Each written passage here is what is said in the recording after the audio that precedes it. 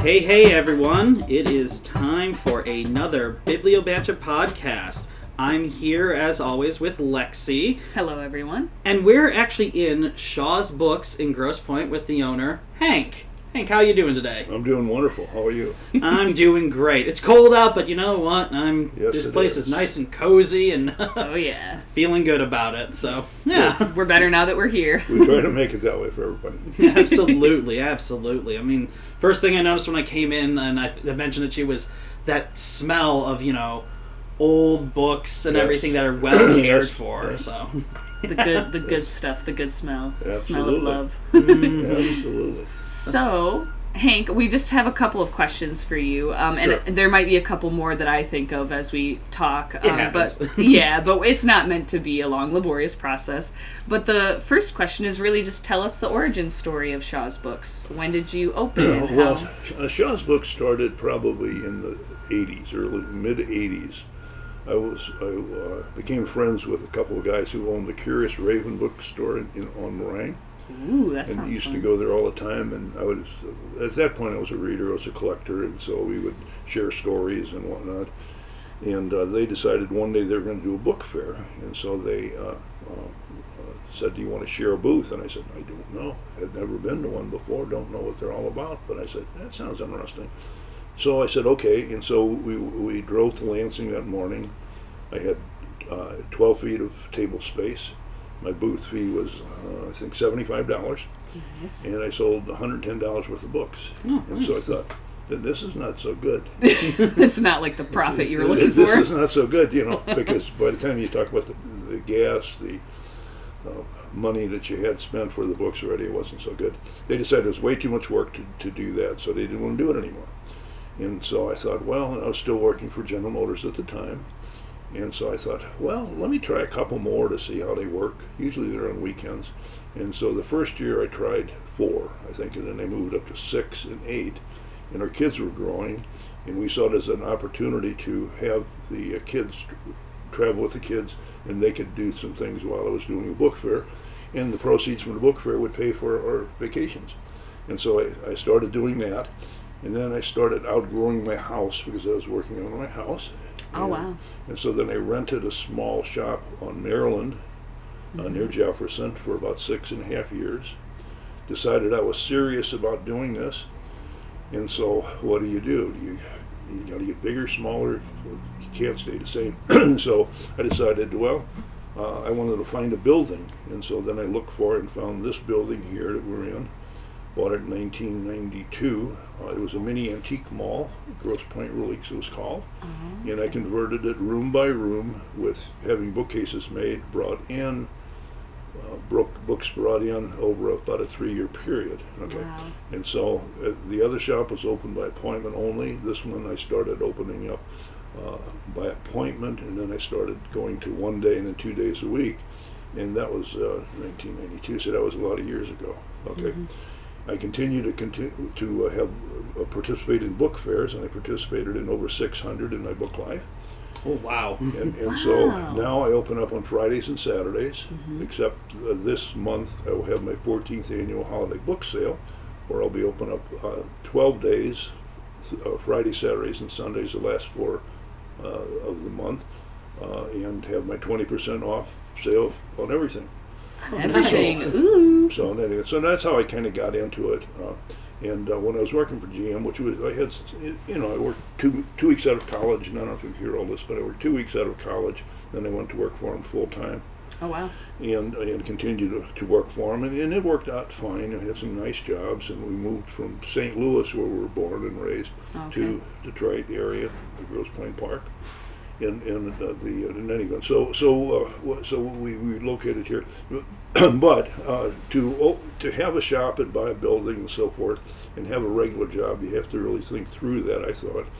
And so there were 3 things that were important to me. Number 1, we had kids growing up, 2 children, and so I had to have my house paid for and a mortgage, which is usually the biggest thing that you have payment-wise in your lives. I had to have the building paid for. And then I had to have money set aside for my kids' college education, because we determined the kids would go to college and we would pay for their education. Okay, and so I had to do that. So I had that all squared away. And then I had the opportunity to retire early from General Motors. I did, and so I could do this full time. Oh, awesome. That's awesome, yeah. That's kind of how it all came about. I was going to say, I like how you talked about, like, getting, like, your little ducks in a row and everything to do this, because it's meticulous. Like you always see, like, in the movies where a person just changes things and just opens up a store, and they never go about, like, what the actual steps involved. It's always just like, oh, I got my building, I got my thing, and then, whatever. Whereas you detailed that, yeah, you got to have a plan. Yeah, you have to plan it out, okay, because you not only have your life to be dealing with and concerned about, you have your family. Yeah. And so you have to look out for them too. It just can't be what Hank wants to do, right, on a whim or whatever it is. And and I learned the business over those years to where this is kind of thing that you may seem simple, but there's a lot in any business that you have to learn and do and whatnot. And so, for sure. And I was always a people person, good with customers and so forth, and so that part was good. But learning about books and learning what's valuable and learning what people want and learning what editions and all that kind of stuff takes time if you're really serious about this, and I'm serious about it. Yeah, it sounds meticulous to curate such a wonderful collection. Not only wonderful, but it's also ginormous to me. Like, I worked at a rare book library for a couple of years, and it really was smaller than this store. It was tiny, and we had a lot of manuscripts, but also a lot of facsimiles, like copies of original materials, but there was a huge demand for it. Sure. In our, like, where we were. Do you find that when you started renting on Maryland, did you find that there was a lot of demand for rare or special edition copies of books, or was it more the used books that it started off? There are, especially at book fairs, okay, because serious collectors go to book fairs because there's maybe 30, 40, 50 or more booksellers that are bringing in their best material, and so that's where you're more likely to sell your more expensive, rare, scarcer kinds of things. Here, I try to appeal to the whole audience, everybody. I like to think that I have something for everybody who comes in the door. I would agree as a customer. Because people say, well, what do people want? I said, well, every person in the door is a different human being, and they all want something different. It doesn't matter what you like, she likes, I like, or whatever it is. It's what they like. I can take them over to any section, and if they don't care about the section, they don't care. They want certain things. And so I pride myself in having things kind of for all pocket ranges, all subjects. So something for everybody, and so that's kind of how a shop is different than probably a book fair. Yeah. Okay, with the book fair, you only bring your best stuff because you only have so much space and the cost and everything. Really? Whereas a shop, you can do this, okay? Yeah. And I have probably 15,000 books in here, and about 10,000 other paper items of prints, posters, photographs, you name it, you know. You and so have a bunch of fun stuff. I'm literally sitting next to a bunch of maps and everything. It looks so nice, because I used to work at the Detroit Library, and part of my job at that point was running maps for people who requested them, like, what's Detroit in 1904, things like that, sandboard maps. So seeing all this, kind of bringing back a bunch of those memories and everything, and I do miss doing some of that, but I gotta say I love my current job. Sure. Oh yeah, sure. Well, they're interesting. Maps are fascinating. You learn a lot of history from maps, because you kind of date the map by what's going on, what's in the map, and what's not in the map that occurred, before or afterwards. What's this place called versus what is it called now? Oh, yeah, the street, this, that, and everything. And so, maps are, another popular item that people like to collect, frame, put on their walls and things like that. If it means something to them, if it's a map that doesn't mean anything to them, well, that's a different story. Yeah. but in putting this together, I pride myself in the books all being in excellent condition, so I don't have books that are not in good condition. Not that there's anything wrong with that, not that they don't read the same, but just like the book you had mentioned that you had purchased. You wanted a really nice copy, and this happened to be an inscribed copy of your favorite book. And, and that's what's fun, is people come in and they discover things that they maybe didn't come in for intentionally, but I invite them to roam around, look around, see what you see, and actually they and they're almost, it's almost too much at first to take in one setting. Oh yeah, there's so much. There is, and they get distracted by the other objects. And I usually give a 1-minute overview, and I tell them, well, one of the things you'll see is a lot of objects that aren't books that don't have price tags. And that's because they're not for sale. That's because I like them too much. It's part of my decor, whichever way you want to put them. And that saves people from bringing them up to the counter. I didn't see a price tag on it. How much is this? Well, sorry, but that's mine. It's not, I'm keeping that. Not. That's not what I'm doing in business for. Yeah, for listeners at home, I was telling Hank before we started the podcast that the first time I walked in here, I wasn't looking for anything in particular, but you gave me the 1-minute overview, you gave me the tour, right. And I just started roaming while my parents were making conversation with you, I believe. And I happened to find a beautiful hardcover copy of my favorite book of all time, Middlesex by Jeffrey Eugenides, who happens to be local. And it was also inscribed and had his signature inside of it. And it has the nice Mylar protectant over the dust jacket. Yep. Yeah. And I had no plans of looking for that book. I just happened upon it, and I had just finished it, and it's the best book I've ever read, or my favorite so far. I mean, I have recency bias, so next year I'll probably have another favorite, but for now, this is my favorite. And I just stumbled upon it. It happened to find me, and I think that when you walk in here, it's when you think of like a magical bookshop, I picture Shaw's books. Oh, 100%. You've got each, and since it used to be an antique mall, which makes a lot of sense. It's because it's sectioned into different rooms. It's dense. Yes, and there's so much. We've been doing a whole series on bookstores around here, and there's the difference between this and, for instance, Next Chapter Books, night and day. Because Next Chapter Books is very wide open. Like, you walk in, you can kind of see the whole thing. Whereas this, it feels like you got to wind through and everything. It incentivizes you to really keep your eyes open, kind of look around, because you'll find your buried treasure as it was in there. Yeah, you're treasure hunting. That's exactly what it feels like too. And both layouts have their charm, but when I think of like a magical bookstore, I think of here, because you never know what you're gonna find. Like you were saying. I'm gonna be fully honest here. If you had come out wearing a wizard hat and a robe, I would have been completely like, yeah, that's normal. That makes sense. Sure, absolutely. So, absolutely. And we've already talked about this pretty much, but just to really clarify for listeners, do you have all genres, like all adult, children's, or do you primarily stick with adult used book? Like, what is your niche? What is your... I'm a generalist as far as categories. Okay. Scarcer, harder to find special books in all areas. That doesn't mean they're expensive, but it covers the whole spectrum. I have my children's and illustrated section that you've seen. Mm-hmm. Okay, I've got, natural history, I've got art, architecture, photography, literature, poetry, history, all subjects. I try to have something for everybody, being a generalist, because I recognize that everybody in the door has kind of their focuses. If I only had a certain kinds, if I was a specialist at certain kinds of books, well, that wouldn't work. Mm-hmm. And I really like having the children's and illustrated section, because there's a lot of young people and children that they bring in to the store, which is really a lot of fun, because they're exposing them to books, and I always feel like that you need to expose children to books at an early age, and if you do, it'll stay with them their whole life. Yeah, I agree. Yeah, 100% agree.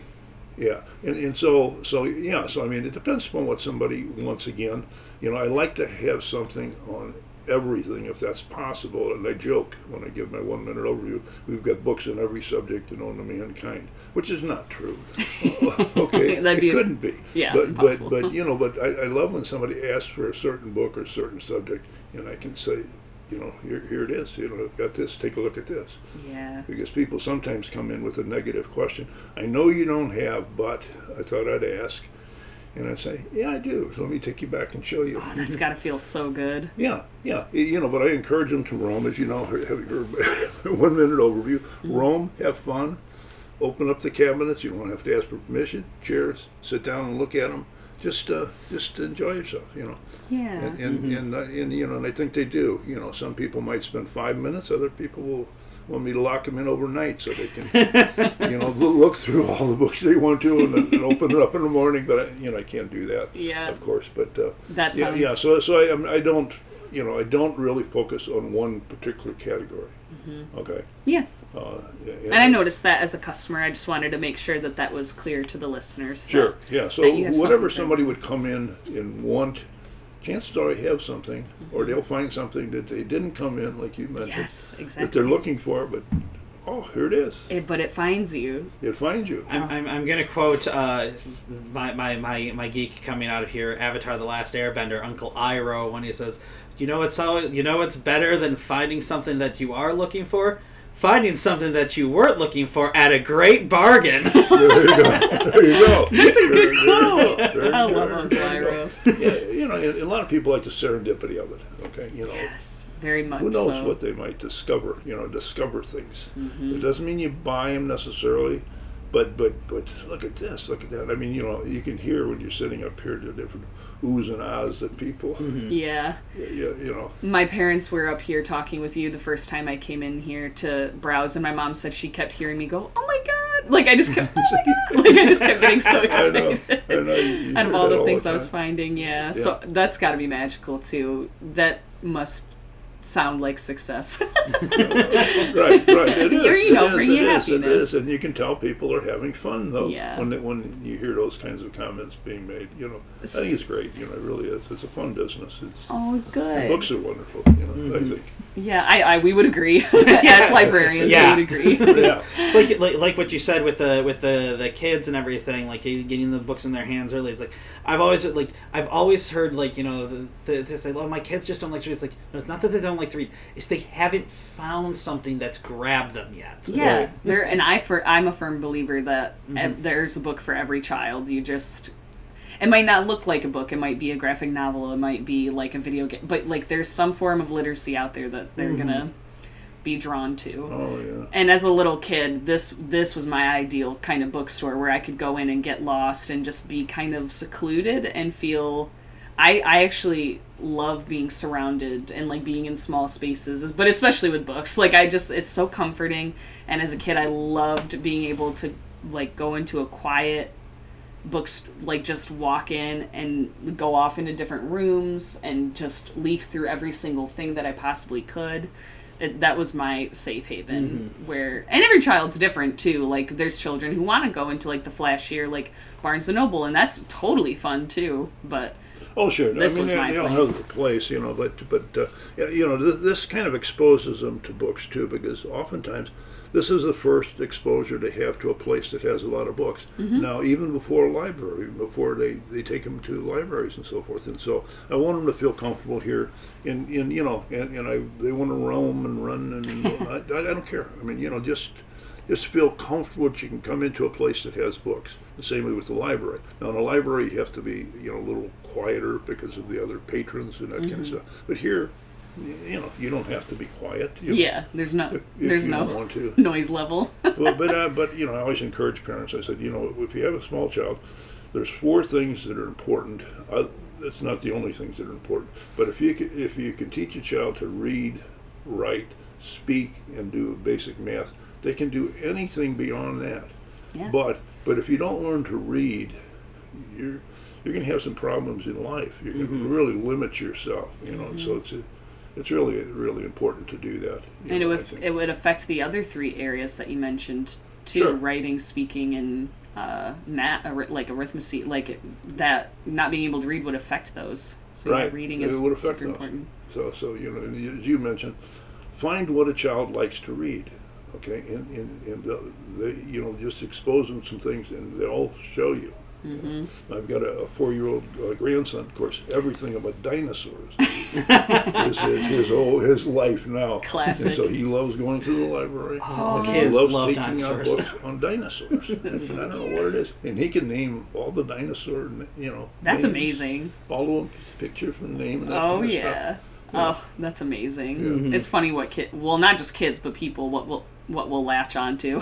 Oh, yeah, I know, though, what they latch onto. Right, it is. It is. I always find it very amusing when you've got a kid who struggles with a more common word, but then they're just like, oh yeah, that's a Pachycephalosaurus.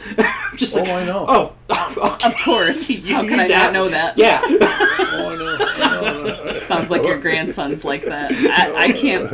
Yeah, well, don't you know that's what that is? I thought everybody knew that. Yeah, I could probably identify maybe 3 dinosaurs. That's about it. Tyrannosaurus Rex for sure. Yeah, we got the T-Rex. I was big into dinosaurs as a kid, especially because around that time, that was when Jurassic Park came out, which really helped, like reinvigorate my love of them and everything. Of course. So, but yeah, it's just amazing, and it's actually one of those things that I also love because like when another quote, I can't remember who said it, but it was an interesting thing where on the topic of how kids and stuff pronounce things. If somebody mispronounces a word based on what it looks like, you can tell they never heard the word. They learned it through reading. Yeah. Sure. Oh, and that's lovely to think about. Yeah. Oh, that's really sweet, actually. I never thought of that. Yeah. I like that. I like telling different stories, too. For example, everybody's heard of the Wizard of Oz, pretty much. Mm-hmm. But if you ask somebody, Oz, where did that name come from? Where did, Oz? Mm-hmm. Well, as the story goes, and I've got some articles regarding it.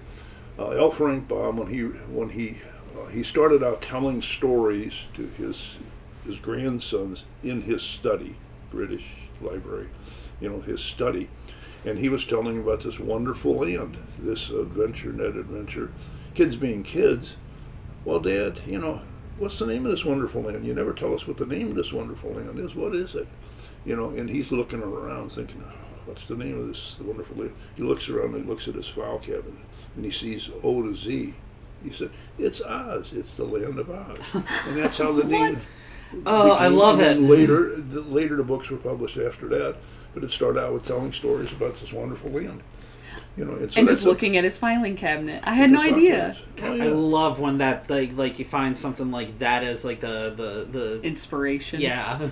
That is so neat. You can just find the magic anywhere. You can. Which is really fun. But I've had, you mentioned groups. I had a 9-year-old Cub Scout troop in one time. How about fun. 10 kids. Oh my gosh. Okay, and so I'm thinking, they brought some parents with them, or some of their parents. And so I'm thinking, what can I tell kids that are 9 years old for 45 minutes about books, mm-hmm. and so forth. So I started thinking, and one of the things I decided to do was to pull together maybe 30 books or so to give to them, but we were going to establish a pecking order of who selected in what order, because I didn't want them all clamoring, they all want this book and that kind of stuff.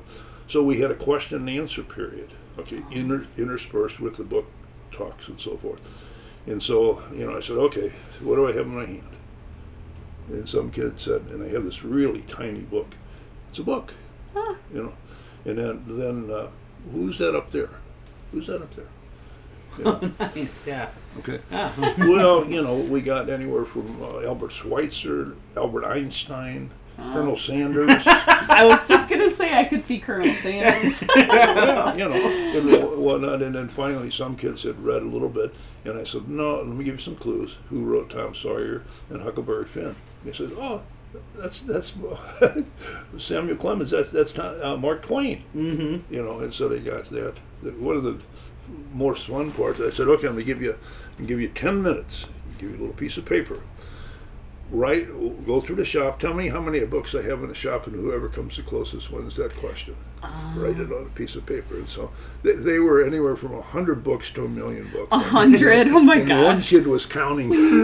That'd be book. me. 1, 2, 3. 1, 2, 3, 4, 5. But so things fun. like that. But those are kind of fun things. Yeah, that's interactive. Mm-hmm. It keeps it's them engaged. And then they picked in order of where they fell and who answered what question, first, and that kind of stuff. And then we went to the second round, and then they traded, in some cases, traded books. Oh, that's with each other. fun. But it's fun. But there again, it's all related to books, and the other questions, what's the most, this was fun, what book has been published the most of all time?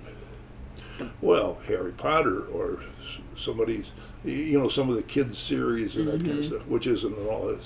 Finally, somebody guessed it was the Bible. Yep. Okay. That's what I was just going to say, but I didn't want to spoil the answer for the listeners. Oh, yeah. And so, but there are questions like that. But and that's so fun. Those are fun. Those are fun kind of talks. Yeah. And I think that's fun as an adult. Like, I want to come. Like, that'd be fun. I want to participate in the trivia. That'd be fun. Oh, that'd be trivia. Yeah, and I do have groups that come in from time to time. I'll give them a book talk.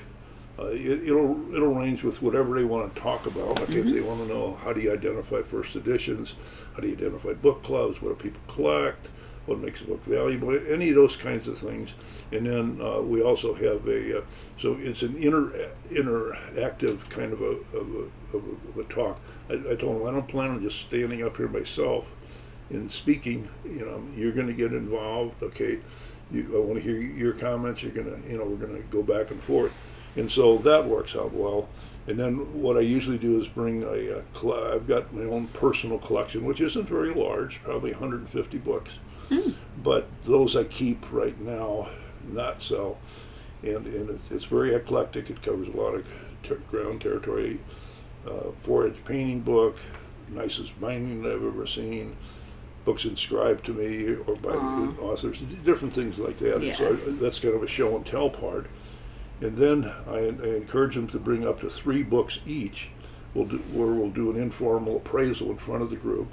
Oh. Not to embarrass anybody, but to have them, learn about what we're looking at when we're talking about a book. That's fantastic. Yeah, that's cool. Because even though I worked for a rare book library, I still don't really know the answers to that. So that would be really fun for me. Yeah, that's fun. That's fun. And a lot of people have books they've inherited or they've picked up someplace, and they think maybe it's valuable. They don't know. But they would like to know, and so. Oh yeah, people will come in with their old National Geographic magazines, thinking that they're, worth millions of dollars just because they're so old. It's like that. Well, old doesn't always equal more value. Old is old. The printing press was a movable type printing press was invented in 1450, and the first 50 years after they invented the press, they printed 20 million books. 20 million books. Wow. On good rag paper, vellum bindings. And so there are 20 million books published between 1450 and 1500. Now that's old. Okay. And there are people who just collect, they call it incunabula, the birth of printing, just collect books from that era, whatever it is. And so that's old. But, they'll come, I got a book way back from 1940. So this is old. I said, well, yeah, it is. It's relative. Yeah, old is right. Yeah, it is, but old isn't. Value doesn't necessarily come with age. Right. It may. But that's what I remember having to tell a lot of people. Like, just because a book is old, quotation marks old, doesn't mean that it's going to add value. And condition means a lot when you come to collectability and value. And it's condition. And also rarity itself as well. Right. Like, that's why people, like, I always side when people be like, oh, it's a limited edition comic cover on this. I'm like, limited edition means they're trying to force scarcity into this. It's not going to work. It's the reason why Action Comics #1 goes so much is because a lot of people didn't save their copies not thinking comics were going to be a huge thing. And now it's rare, and, it's significant because it was the first Superman, that type of thing. It's got a significance both historically and it's scarce. And so speaking of that, I have to ask, I have one more, general question, and then I just have a couple holiday questions, but what is the coolest or weirdest book you've ever acquired? The coolest or weirdest that I've ever... Ooh, yeah, that's or a good both, question. if you have a separate. I know, it should have given me some time to... Sorry, I just thought of it. That's why I'm like, I have to ask. Yeah, I don't know. I suppose I purchased a book one time by Evelyn Waugh called Vile Bodies. It was published in about 1930, 1931, and it had a dust jacket. Mm-hmm. Okay, and I estimated it was probably about a $300 book, which I thought was good because I can't remember if I bought it at an auction or I think I bought it at an auction or something like that for less than that and whatnot. And I got it home and I started looking, and I found out that the dust jacket alone brought that way past what $300. If it was just the book without the jacket, it was only it was $300. But with the jacket, it got it up to the $15,000-$20,000 range. Wow! Okay. Holy moly! And it was an unrestored jacket, but it was in probably very good condition. Okay, in any event, but I wound up selling that through another book dealer to somebody in Hong Kong. Okay, but that was kind of weird. It just kind of floored me that the book was worth that because of the jacket. That's wild. But a book like Tarzan of the Apes, okay, the jacket's worth 100 times more than the book itself because of the scarcity, like you mentioned. Mm-hmm. People just discarded it, threw it away, wore it out, whatever it is. So it never lasted the test of time. But comic books is, an unbelievable example. It's hard to believe that the major comics of the bygone era go for that kind of money. They even have them graded and sealed in a, they get a number of what it is, and then but but people, I grew up with comics. We read them, threw them in a box, we shared them, whatever it is. After we left the house, and my parents had them for a while, it's just like baseball cards. They said, well, come on back and get your cards. Well, yeah, I'll get them. And then someday you went back for them. They said, nah, we gave them away. We threw them away. Oh, why'd you do that? Well, we gave you 20 years to come back. I have a story on that. Do you? Yeah, I was I was a young kid in the 90s with my younger brother, and Pokemon had just taken over. It was the new big thing. I still play it myself, but the card game had just come out. My brother and I, we got the starter sets, and then we each bought 2 booster packs. And I opened mine. It had, the standard things. He opened his. It had the foil first edition Charizard in it. Oh my gosh. We cannot find that thing. No! I'm just like, no. We had that. So I'm like, that would settle our student debts. Isn't that something? Settle the student debts. Isn't that something? But you still can't find it. It's gone somewhere. The possibility's still there that you might find it. It's just, we've torn the scoured. We've torn our parents' house apart trying to find these things. Oh man! Because we kept them in a binder and everything, so it's like in the thing. So we didn't play with it, so it was in good condition and everything. So oh man! Yeah. I hope you find it someday. Yeah, I hope so too. If we could ever find it, we all are worried that our parents just gave them away, not thinking, because at the time we were like, trading cards and everything. It was like everybody was like, they're not gonna stick around and everything, because it was a kid's toy. Things, everybody thought Pokemon was gonna be a fad. It's the biggest franchise Nintendo has now, but ginormous now. Oh yeah, well, it's some fads. How it is, like the Beanie Babies. That didn't last. Nope. But some, just amazing. Movie posters is another very collectible thing. Oh yeah, that makes sense. Especially the horror movies and. Ooh yeah. Oh yeah, Adam and I both love horror. Oh yeah, but that's another. I have several movie posters, not to that quality or whatnot, but it's a whole other thing. Ephemera is the word used for. A strict definition of ephemera is something made out of paper for a one-time use and then pretty much thrown away. Program, a ticket, anything that you got, but I do sell ephemera because that's become a collectible category. Mm-hmm. Now it's meant to be something made out of paper that somebody wants to keep and collect and whatever. You explained that so eloquently, and I can't thank you enough for that, because again, I worked for a special collections department. And my job was cataloging a bunch of ephemera from this monk that had passed away and his family donated or not his family, someone donated all of his materials to us, and I had to catalog his ephemera. And explaining that to my friends and stuff, I didn't know how to put it. So like I would just come up with all these different definitions, and you just described that perfectly of what it is. And it's so hard. It's a simple term definition, but that's what it is. It really is. And I went to the Medieval Congress, which is held at Western Michigan University in Kalamazoo. Okay. And the ephemera being sold there was crazy expensive, but expensive, I should say, because it's valuable and it's a collectible thing now. It's a wild field to get into once you start. Well, it's a whole wide area. It's in cool.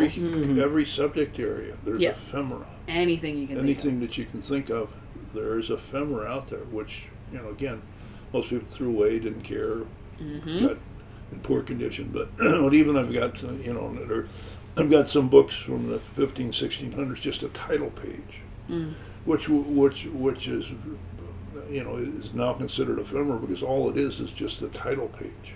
But graphically, I mean, it's beautiful the way the lettering and everything is and so forth, and so people buy that to frame. But there's no subject area that doesn't have ephemera that somebody wants. Somebody. Yeah, I would agree. I love the way that you defined it, so I appreciate that. I'm gonna steal that and use it for later. I'm gonna internalize it. Absolutely. So my only other questions, Sure. You already touched on having a holiday sale, the 20% off. Are there any other holiday programs or anything like that you wanted to talk about or promote? Just wanted to make sure. Not really. As I say, I open up on Fridays and Saturdays normally. Okay. And normally it's from 12 till 6. I've changed for my winter hours because it gets dark to 11 till 5. And I put a recording on my answering machine. I put a sign in the door so people know when I'm going to be here, not be here. But I don't have any other special programs that I do in the course of the year. Okay. As far as sales, that's the one-time so this sale. is a big deal.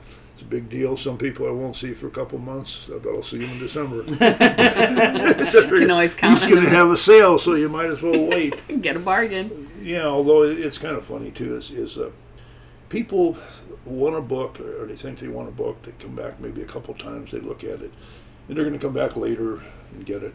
And then many times they come back and it's here. But sometimes they come back and the book is not here. And he said, what happened to the book? I said, somebody bought it. Somebody else bought it. I wanted that book. And I said, well, what can I tell you? You gotta get it. You gotta get it. If you're a collector, you gotta want jump. something, better get it. It's not like there's a whole bunch of them. I know. And if you're thinking about it days later and you're coming back and you're like, man, I wonder if that's still here, that's just a sign you need to have it. That's just a sign. Yeah. In my personal opinion. Oh yeah. Well, I've got my $5 racks there. And a woman called me this last week, said she saw a book there 2 months ago, and wants to know if I still have it. Which I happen to still have it. And so forth. But that's funny. It's funny. That's lucky. It's lucky. It's lucky that but it happens. I mean, many times it happens. It'll still be here, but sometimes not. But, I love that she called. Yeah. Oh yeah. And my last question for you is, what is your favorite holiday book or movie or anything? So it can be just a book set in the wintertime. Do you have? Well, my favorite holiday movie is A Christmas Story. Of course, classic. I think it's a classic. Yeah. Fantastic. And White Christmas is a great one too. Mm-hmm. Okay. Bing Crosby and like that. Any of the Scrooges. Those are kind of fun too. Oh yeah. I think and my favorite poem is probably A Night Before Christmas. Aww, W. Clements Moore. I can almost recite it to you. It's a great little story. I mean, I think. It is. And there's many versions of it, and some people collect. Like up there, those are all Christmas books about Christmas. Oh, that's stacked over there. Fabulous. And so so there's there's even a Rawlings book that she wrote, who wrote a Harry Potter series about Christmas. Oh, she did? Yeah, Oh, it's right there. I didn't know You can that. kind of see it right there. It's the dust jacket book is kind of green, kind of on towards the end of that row right there. Oh, okay. But anyway, yeah. So there's a number of them, I guess you'd say, that Neat. kind of come to mind. What people want, Dickens' The Christmas Carol, of course. Oh, it's classic. It's a classic. I have a soft spot for the Muppet Christmas Carol. Sure. And I love that. Two Muppet movies I really appreciate because the actors went very hard on it was Muppet Christmas Muppet Christmas Carol, and Muppet Treasure Island. And the reason those actors went hard was that Michael Caine saw the Muppets as fellow actors, and Tim Curry saw himself as a fellow Muppet. I love Tim Curry. Oh, that's fun. There you go. That's a good match.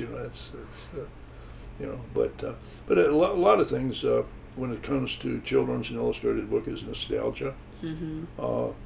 Something you read to them when they were a child, something they had when they were younger, something their grandmother had, something like that. That's so true. That's so true that. Oh yeah. Remember one of the more rewarding experiences, and when you deal with people, there's a lot of rewarding, I think, experiences that don't necessarily have to do with sales or money or anything like that. But one fellow at a book fair stopped in, and he asked the question, kind of a negative, quite of a question. I know you don't have, but I thought I would ask about a book that was read to me 35 years ago when I was a child, and they've been searching for that book for 35 years. I don't know if that's true, but anyway, but I happen to have the book, and he was practically in tears. Yeah. Heck Practically yeah. in tears. I'd be bawling. Here's the book. This is the book. This is the holy, in his mind, this was the holy grail that he's been looking for and asking about. And that was before the internet and so forth, to where you couldn't, find Just things eBay it. easily. eBay or anything like that. Even then, though, I think it's so much more meaningful and magical, for me anyway, to find what I'm looking for in an actual bookstore. And it's hard not to lose hope sometimes when you're looking for something so specific and you just keep getting told no. It's hard not to have the negative question come first, like, I know this is probably a no, so you're not going to hurt my feelings if you don't have it. But I would totally be in tears if I happen to find, something that special. Oh, yeah. That's really rewarding. I always rewarding. encourage people, if you don't see what you're looking for, ask. Mm-hmm. Because, once you've handled these books so many times, you've bought them, you've cleaned them up, you put a dust jacket protector on them, you put them on the shelf, you researched them, and so you pretty well, I couldn't tell you what I had for breakfast, but I can tell you where a lot of books are, because I've handled them so many times. So ask, it may not be here, but like you say, when you go through this, you can miss things so easily if you're looking for something specific. Mm-hmm. It may not be in a section. People move sections, and I run out of room for sections, and so I put it someplace. So I always encourage people to ask. I like to have a positive response to them. Sometimes, of course, I don't, and so I said, I'm sorry, I don't. But I'll keep your name and number if you want, and if I come across the copy, I'll contact you. You're under no obligation if you find it someplace and decide that you don't want it, but let me know. And over the years, you build up a lot of customers who want certain things. Mm-hmm. Yeah, talk about good customer service. Yeah, so you do that. Every book fair that I've ever done, I send cards out, and some of the same people come to the book fair, maybe held once or twice a year someplace, and so I try to, it usually takes 2 or 3 conversations to really understand what somebody wants or what they collect. Okay, to have them, verbalize it, understand this is the focus that they want, but I try to have things for them so that when they do come, got some things to show them. Usually they buy something. Have some things next year, every time I see them, so I'll have something. Oh, that's really cool to have repeat customers, especially at a fair. That's really neat. Oh, yeah. Absolutely. Well, I have one customer who comes in every week, and I know what he's looking for, and I always have things every week that he hasn't seen that I'll bring in and show to him. Oh, that's and so he buys cool. every week. He's an amazing person. I mean, Aww. It's hard to imagine that. But most people come periodically, but not every week. So. Yeah, no, that's So dedication. you want to cultivate a customer like that. You want to keep that customer happy. You That's want them to awesome. feel like anytime somebody's looking out for them, and there will be things that you will want, and he does. I mean, it's amazing. I don't know how vast his library is. I've been in some houses that have unbelievable libraries, but he's imagine. not one of retired guy. He's not one of means. I don't think, but he's I don't know, but He must have an impressive collection if he's got getting to. every week. Just in what he's purchased from me for the last 10 years or so. I'm not going to answer that. Love the ringtone. Oh, that is wonderful. It's the donkey ringtone. Well, that's perfect timing anyway. I don't have any other questions. Do you, Adam? I do not. Oh, this has been absolutely fascinating. I just looked at the clock and we're actually pushing past our longest long-winded librarian. Oh, wow. Seriously, we jokingly call ourselves the long-winded librarians because We talk a our lot. short reviews wound up being not so short. Yeah. But I'm like, this has been absolutely fascinating. So it's like, yeah, this is great. Is there anything else that you want listeners or potential new customers to know, or do you think you've covered? Not really. I just encourage people to come by. There's no obligation to purchase anything. Take a look at the collection, take a look at the books and whatnot, and come in and enjoy themselves. But just come in. Just to recognize there is a place here. It's in Grosse Pointe Park. Mm-hmm. Actually, the building is physically located half in Detroit, half in Grosse Pointe Park. I noticed that. Right at the border. And to come here, because for years that circle was the border. It was like you can't go past that to get any place. There's nothing beyond that. So I just encourage them to check it out. If they like it, come back. If they don't like it, that's fine. Everything's not not everything's for everybody. Sure. But no, I just would encourage them to come. Bring their children, family, Awesome. enjoy themselves, sit down, look at things. Well, you heard it here first. Come and visit Shaw's Books. Come and visit Shaw's Books. Say hi Gorgeous to Hank. place, absolutely, yeah. Get lost in the stacks. Call 313-824-4932 if you have any questions, or if you want to know what the schedule is going to be for when I'm open. But I am open the last 4 weekends of the year, Friday, Saturday, Sunday, 11 a.m. until 5 p.m. And we're having our 20% off sale. So Perfect. with the economy being what it is, and it's a good opportunity to purchase a gift for yourself or somebody else for Christmas, or just because you would want to read a book. Yeah. Fantastic, yeah. You don't really need much more of a reason than that. You don't have to have much more reason than that. Well, thank you so much for sitting down and talking. Thank you very with us. much. I really appreciate you doing this. Of course. I hope that your readers, or your listeners, or the people who will check out your podcast will enjoy it. Oh, I'm sure they will. Oh, absolutely. And then also, I always encourage people too that if you have books that you're trying to figure out what the value is. I don't charge if people bring in books, and I'll give them an informal appraisal.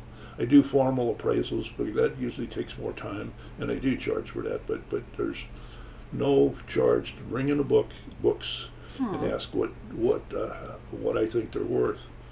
And I've been doing this for 40 years, and so I've got a pretty good feel for most books. Yeah. That's great. Yeah. That's awesome. So. Awesome. Thank you. Yeah, thank you, folks. Okay, I really appreciate it. All right. course. Thank you. And everybody, like I said, if you got the time, come on down to Shaw's Books, and you won't be disappointed. Thanks for joining us for another episode of Biblio Banter, and have a great rest of your holiday. Yeah, see ya, everybody. Great holiday and Christmas, everyone. Thank you.